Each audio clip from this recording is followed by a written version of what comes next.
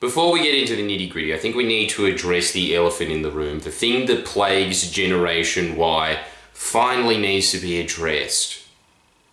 What's the best Simpsons joke? Saw it the other day on Fox 8. You know, look, I don't know if it's the best, but we need to come up with at least a comprehensive list of the top 10. Minimum. That's what I want from you guys. You owe me. I give you so much information for free. You give me the top 10 best jokes. Look, and on top of that, that helps you as well. You're welcome, because that is our World War II. You know how the golden generation they bond over like, say we're in Tobruk too, we're at what division? Ours is, do you remember when Bart Simpson was applying to open up a bank account? So, but then look, I'm gonna get the ball rolling. What do you guys reckon about this one? You know when they're playing Cowboys and Indians? And then obviously Bart surrounds like Milhouse and his crew as cowboys and just goes and like makes them surrender. And then Nelson comes along and starts shooting them. And Bart goes, Nelson, they didn't have a Killmatic 3000 back then. And he says, records from that era are spotty at best. What do you reckon? I reckon most of the people there are just going to be like, it's lukewarm, it's number 6, my joke, the one that I thought of was the best. Well, there's a point system for that, which is liking it. Clearly, you know how YouTube works, don't you? Fuck. Imagine if someone's like, this is the first video I've ever clicked on YouTube. No, I don't. Tell me more. No! You go look up a how-to YouTube tutorial, which will probably lead you to how-to basic of him just smashing a computer screen. That's how you do it. Alright. Now let's go on to the actual point of this video, which is that Coyote Peterson has to have, speaking of YouTube, the best YouTube channel there is. Give me one that's better than that. Give me anything that human beings have ever created that is better than a man whose job it is to go around the world and get bitten by things. I mean, I know that there's more to his YouTube channel than that, but that is the reason that that man is famous. We have decided that someone needs to, just like with the Simpsons jokes, rank what is the most painful thing to be stung by, just in case you're walking around every desert continent on the planet and happen to come across a millipede.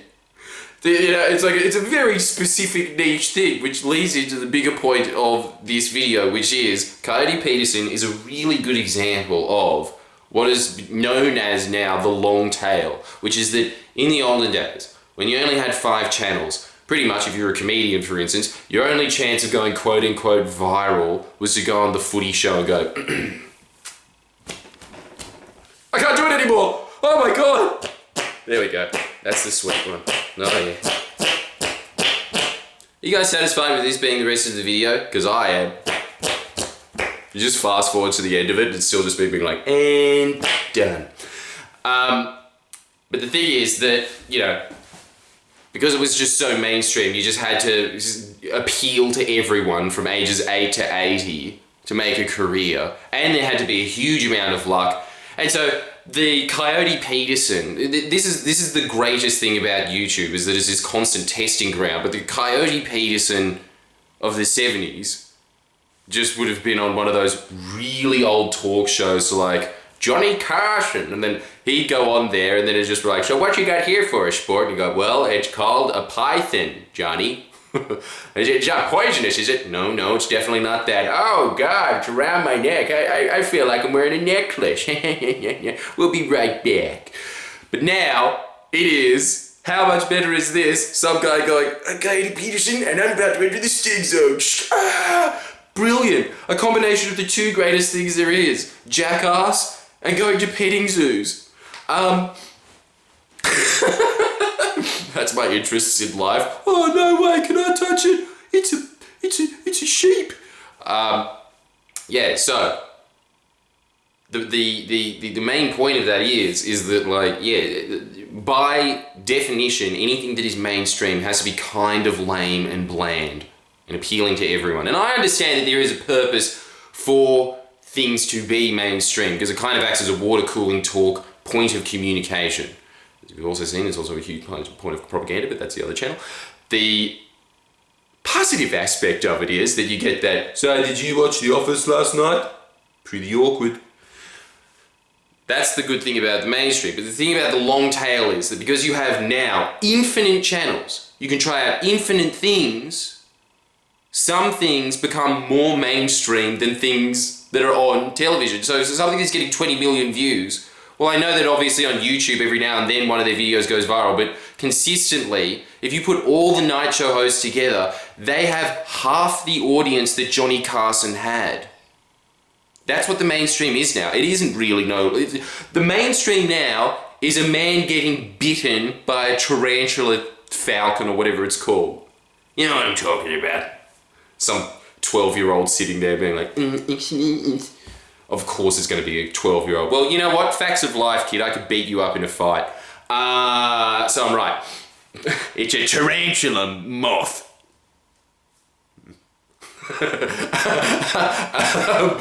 Alright, so what happens as a result of this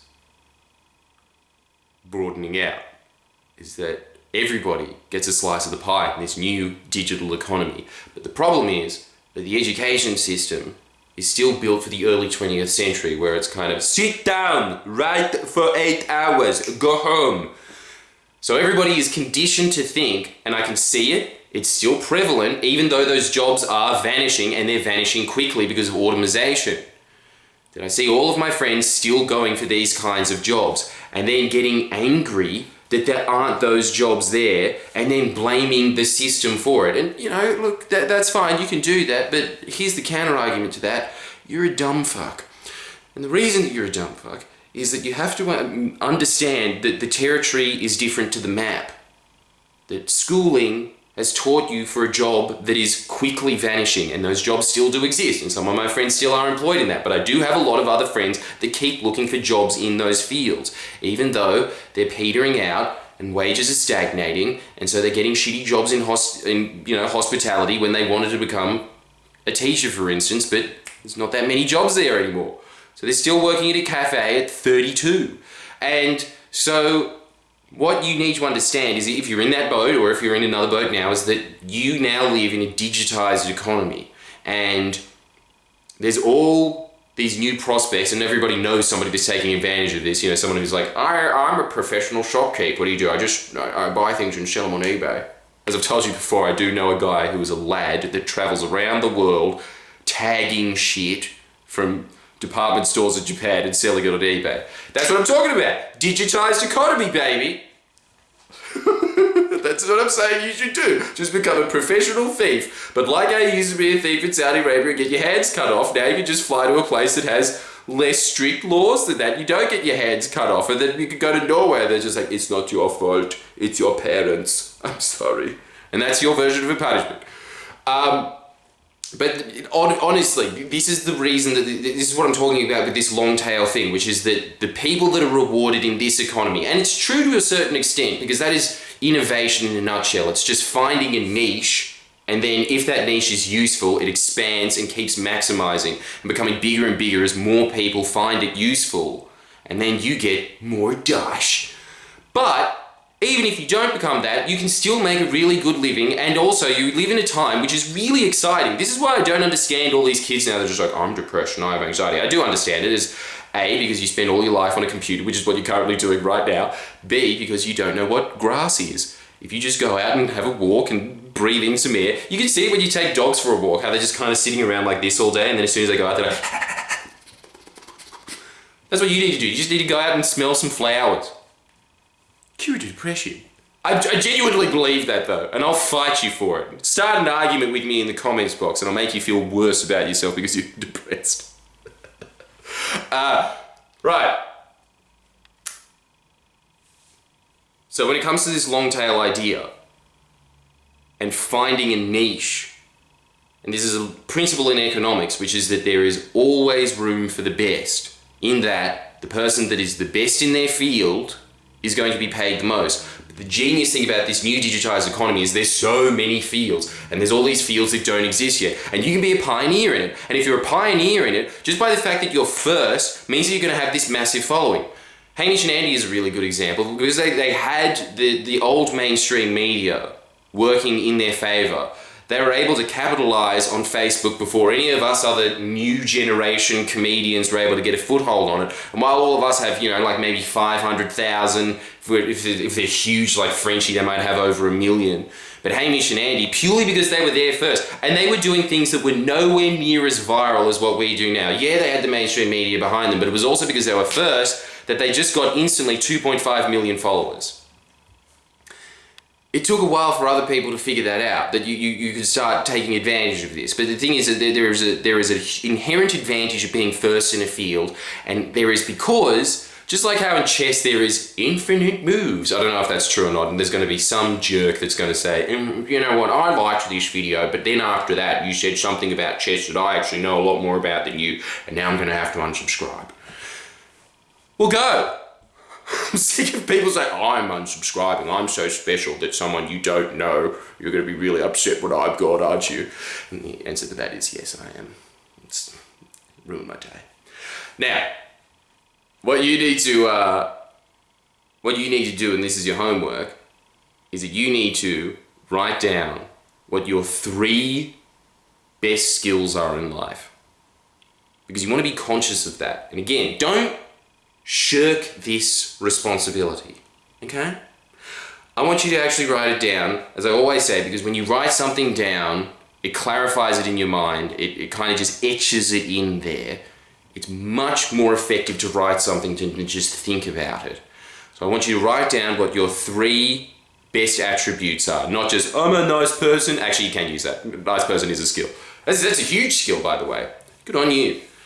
But I want you to think of what your 3 best skills are, and I want you to be conscious of them for the rest of your life, because there will become a point when the only people that are earning money, and this is actually predicted to be not that too far off in the future. A lot of futurists are saying that in 15 to 20 years, 80% of jobs will be completely redundant because the robot will just go, oh, I can't compete with an arm. How sad is that? An arm! Your job is going to be replaced with an arm. You suck. But then people that are, and obviously they're going to be eventually replaced, but the people that are going to be in fields longer are people that find really niche jobs. So get ahead of it now. You can already see it. The people that are earning the most amount of money are the people that have been taking advantage of the digitized economy. I mean, look at who the new billionaires are. It's not oil barons, it's Silicon Valley, and it's got its own problems, but thank you very much for giving me a job, and I understand that I'm an employee of yours, so I'm not going to Alex Jones you and freak you out. Sorry, you guys are great. Right? So write down what your 3 best attributes are, because there's infinite attributes. You are going to have 3 attributes that are going to be somewhat unique to someone else, and if you see them and it's just like, nice person, can work hard, good at math, maybe you should dig a little deeper, which is why we go back to the last video, not the last video, maybe 4 videos ago, well, whatever it was, when I asked you, who are you? If you did that homework, this should be automatic to you. This should become to your surface very quickly, is that, oh, I'm good at this. And then you should write that down. And you should think about that. If you're ever in a career rut, these are my 3 best attributes. I should start thinking about becoming an entrepreneur and moving towards that kind of employment. Because honestly, a lot of people now say that, there's all these people, not everyone could be an entrepreneur. Very close off in the future, there will only be entrepreneurs. That's my prediction. Let's see if we're right. Pretty much what I did is just take a punt then, didn't I? I was just like, well, I know a bit about horse racing and that one looks healthy, so yeah, all of it on She's the Fastest. No, the Simpsons scared. That's the other piece of homework as well. Write down what the best Simpsons joke is. At the very least, if you don't want to take advantage of your own destiny, take advantage of this list. See you.